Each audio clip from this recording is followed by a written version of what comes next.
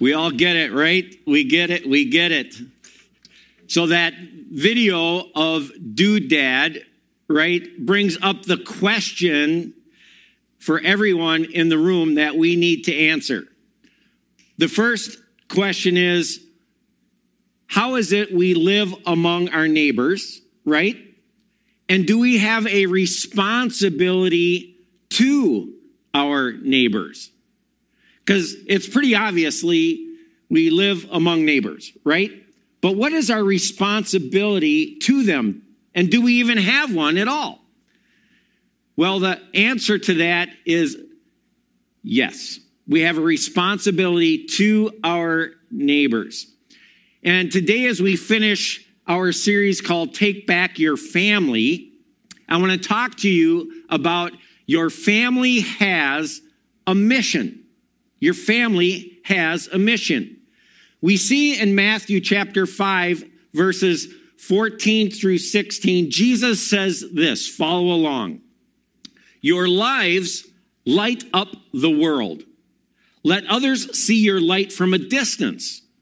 For how can you hide a city that stands on a hilltop? And who would light a lamp and then hide it in an obscure place? Instead, it's placed where everyone in the house can benefit from its light. So don't hide your light.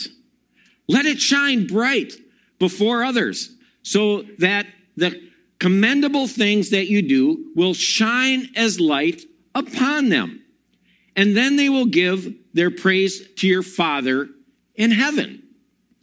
And so Jesus gives us this picture that we are to be on mission always. And there's this reality that comes with our life and that follows us every day, everywhere we go, right?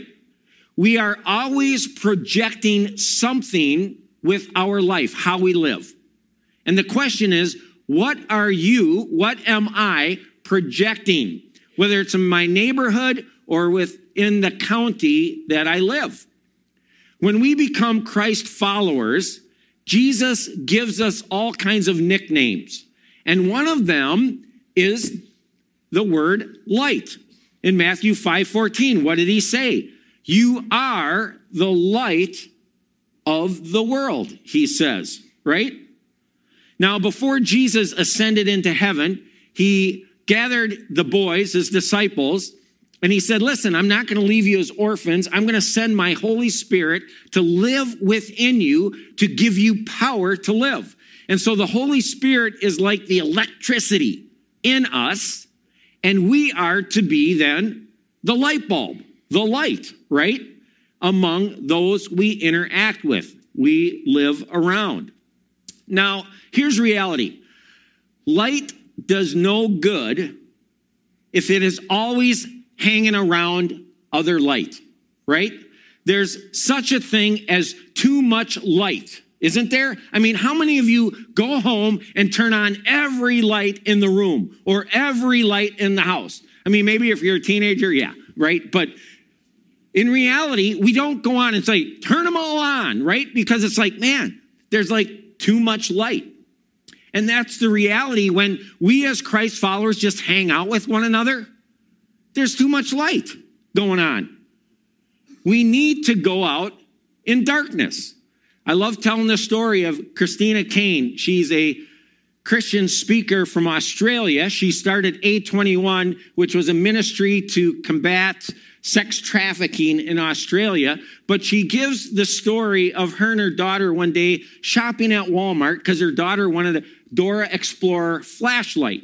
They're standing in line to pay for it, and her daughter's turning on and off the flashlight.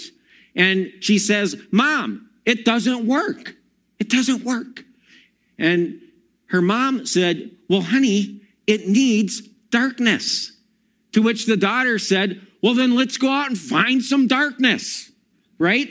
And it's just this story, Christina Kane said, like it hit her, right? That as Christ followers, as light, Jesus calls us, we are to intentionally go out and find darkness. Because We got too much light hanging around with light. We are to be in darkness. So your family has a mission. It needs to go out and find some darkness. And so how do we do this? How do we be light to others around us? Well, I believe that we are light to others around us when our family shares our life with others. You know, one of the top 10 things we teach our kids when they're growing up, right, is what? Sharing. Hey, share with your brother, would you? Share with your sister, would you? Share with your friends, share with your classmates. We teach them that. A mother was preparing pancakes for her two sons, Kevin, 5, and Ryan, age 3. And they started to argue about who was going to get the first pancake. And the mother saw it as an opportunity for a moral lesson. And she said, well, if Jesus was sitting here, Jesus would tell his brother, you can have the first pancake. I'll wait. And so Kevin turned to his brother and said, Ryan, you be Jesus. Right? I mean, that's just how it is. That's how we are, right? That Hebrews 13:16 is pretty clear. It says, and do not forget to do good and to share with others.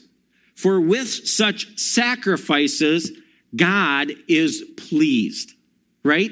And God recognizes that when we share, there is sacrifice involved. We are taking a portion of what we have or have been given, and we are dividing it up and sharing it with others. Or when we do borrow things out to others, there is a risk, right, involved, whether it might get broken, it never may return or whatever. I mean, somewhere in Isani County, I have a miter saw that I loaned out literally 15 years ago. Seriously, I'm like, no clue where that thing went. It's just reality of it. It's part of the sacrifice of sharing, but God calls us to this. Why? Because God shared with us. John 3:16. He knows the sacrifice, right? For God so loved the world, you and I, that he shared his one and only son, that whoever believes in him will not perish, go to hell, but have everlasting life, go to heaven. And so God understands this. But he also understands our heart. He understands that by nature, unfortunately, because of sin, that we are consumers, that we are selfish with what we have, right? I mean, beyond the first couple words that our kids learn, mama and papa, right? The third word that they learn is mine, right? The third word that they learn is mine. That's mine. It's all mine, right? I mean, that's the reality. And so sharing in today's world is a big deal. It is a big deal. And so as we go out to be light in darkness as a family, I believe that we can share 4 areas of our life. The first area of our life as we go out and share is our character. Your character goes with you wherever you go. And whether you realize it or not, you share it with everybody you come in contact with, literally.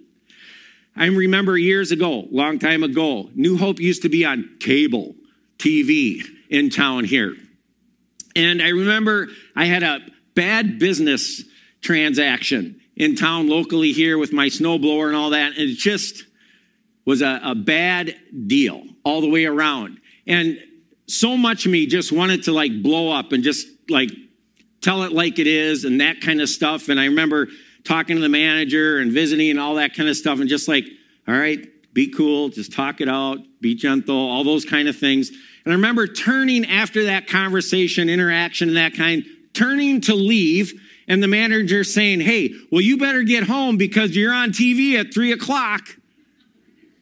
And I'm like, whoa. Had no clue that he was checking out, not New Hope, but checking out Jesus at 3:00, right? And this realization that The people we interact with, we may not know them, but they may know us. But regardless, our character is something we share all day long, everywhere, whether it starts in our home, through our neighborhood, in our businesses, and our schools. We share it. But the second area that we can share of our lives is our cash and our content. Our cash and our content. Obviously, we can give financially to others who are in need or whatever when they're around us.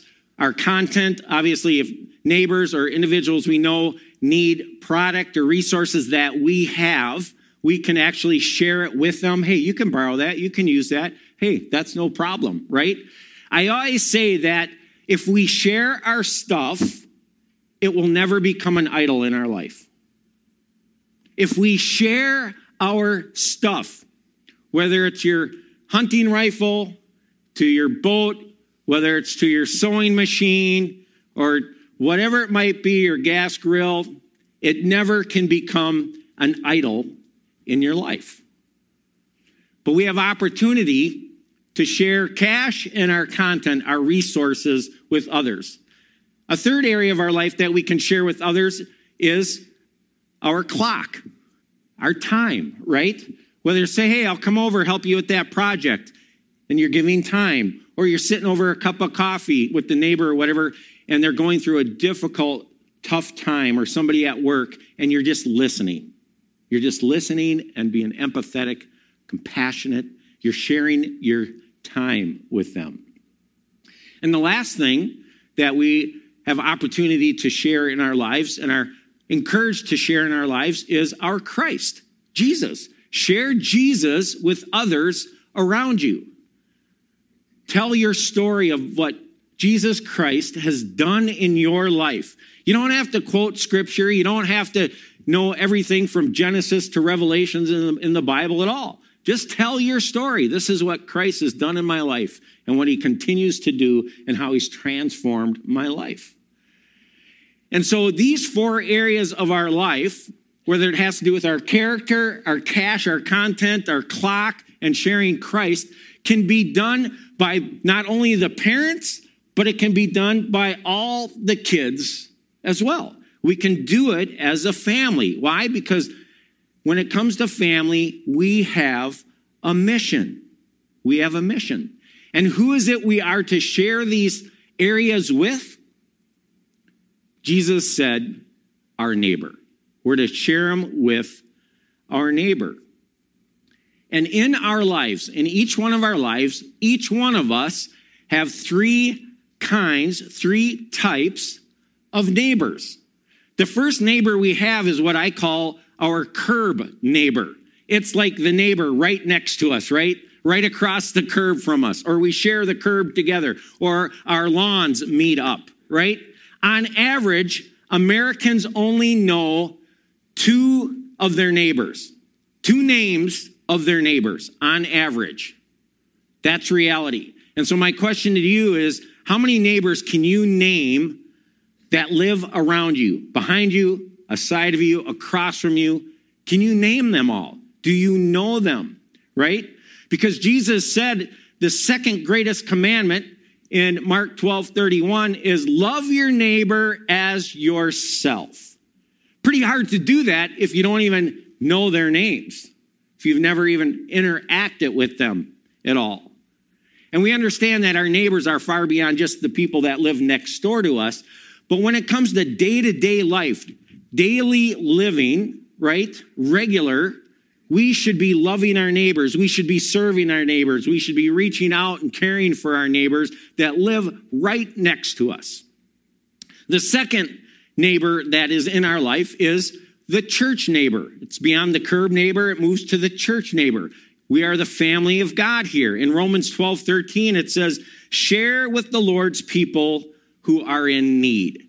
And so we are called to care for one another, take care of each other, because it's a reflection of our faith. You know, if we are following Jesus, that means that we are becoming more like Jesus, and Jesus was a sharer, right? I love what it says in James 2:15 through 17. It's like right in our grill. It's like straight up obvious. Suppose you see a brother or sister who has no food or clothing, and you say, hey, goodbye, have a good day. Stay warm and eat well. But then you don't give that person any food or clothing. What good does that do? So you see, faith by itself isn't enough. Unless it produces good deeds, it is dead and useless. I mean, as we walk with Jesus daily, we should more and more and more become like him, reflect him to our neighbors, whether it's our curb neighbors or whether it's our church neighbors. And then thirdly, what I would call our county neighbors. You see, our curb neighbors is sort of those regular. Boy, we regularly share with them, have opportunities to interact with them. You know, our church neighbors, maybe it's during the week or once a week, twice a week or whatever, that's sort of this rhythm that you can have. But when it comes to our county neighbors, it's more random. And here, I'd use the illustration of like the Good Samaritan, right? Where it was this random interaction where this man was coming from Jerusalem down to Jericho, and he was robbed and beat up. He was left along the side of the road. A priest comes down, right? A religious leader, Bill Berg, comes down, sees this guy on the road, bloodied, beaten up, and he's like, just walks around him. Bill Berg just walks around him. This Levite comes down, who serves in the church as well, sees this bloodied man, and he walks around the other side. But then Jesus says this Samaritan comes down, which the Jews hated Samaritans, but he's talking to the Jews, telling this story. And he says this Samaritan stops, has compassion on this guy, picks him up, puts him on his donkey, takes him to an inn, gives the innkeeper enough money to take care of him for up to 2 months, and says, hey, I'll come back and check on him. If I owe you any more money, I'll pay it. And Jesus says, who was the neighbor? And obviously they had to say, well, it was the Samaritan, right? But it was this random thing. It's probably not this guy's running into people that are beat up every day of the week. But it's these random acts where you reach out and you care for those around you. And so in our lives, all through the week, we live among 3 neighbors: our curb neighbor, our church neighbor, and our county neighbor. And we are called to be on mission as a family, parents, kids, and to interact with them and to provide for them. And so my challenge to you this morning is when it says, take back your family, and we've been focusing on how is it we are to live as families, to make sure and to communicate and talk as a family that, hey, we have a mission. We are called to be light in darkness. And in that, amongst our neighbors, we are called to share our character of Christ. We are called to release cash and content, our resources, unto our neighbors. We are called to give of our clock, our time, to others. And we are called to share Christ. You know, people often will ask people who follow Christ and are generous. They'll ask them, man, what makes you tick? I mean, why are you so different? And there's opportunity to share. Well, it's because I follow the Christ. And Jesus Christ has transformed my life. And so I want to give you 3 simple actions that you can do as a family to be on mission, to be light in darkness. You can write these on your outline. The first one is invite neighbors into your home. It's a lost art today. Invite neighbors into your home. When you do that, other opportunities will come out of that. But simply just invite them over. Hey, having a cookout. Hey, why don't you stop for dessert? Hey, let's hang out back. Kids can play. Whatever it is, invite them in.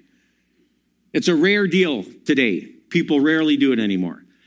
So that's your curb neighbors. Secondly, serve regularly at church as a family. I mean, as a family, you can greet with your young kids out by the door. You can come in and do cookies together and bake together and put out some coffee. You can serve and Hope Kids with your kids as a way to do that. Right now, we're hosting New Pathways next Sunday in Isani, our homeless shelter. And as a family, from 4:30 to 8:30, you could be an evening host where you just hang out with the families during that time. And you can sign up for that after the service here. You can see Robin and visit about New Pathways and serve as a family.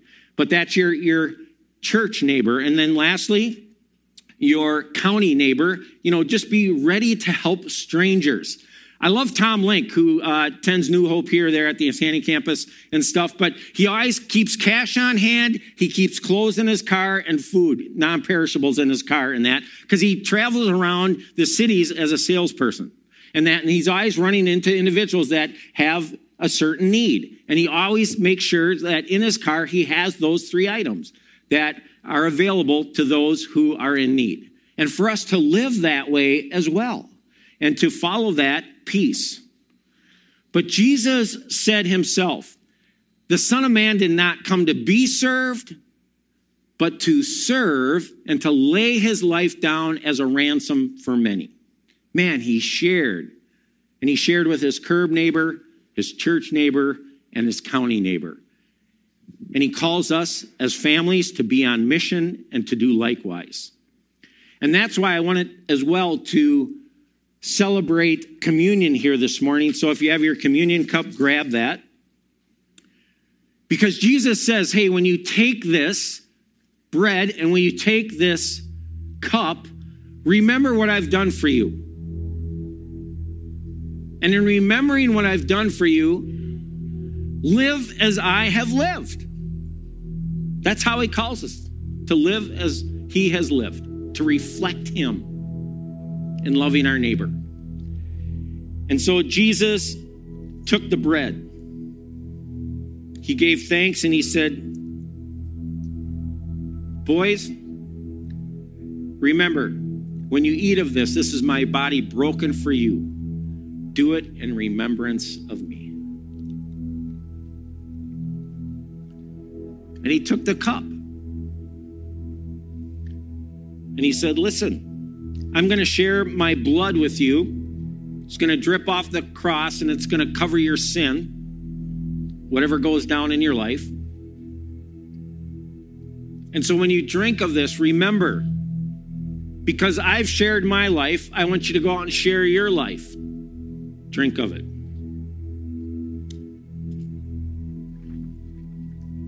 And so my challenge to you this morning, and to myself as well and my family, let us be on mission at our curb, at our church, and in our county and beyond. Let's pray. Father God, we thank you that your word is clear and that it's challenging. And I pray favor over each one here today, that we would go out and love our neighbor as ourself and be on mission with that. In Jesus' name, amen.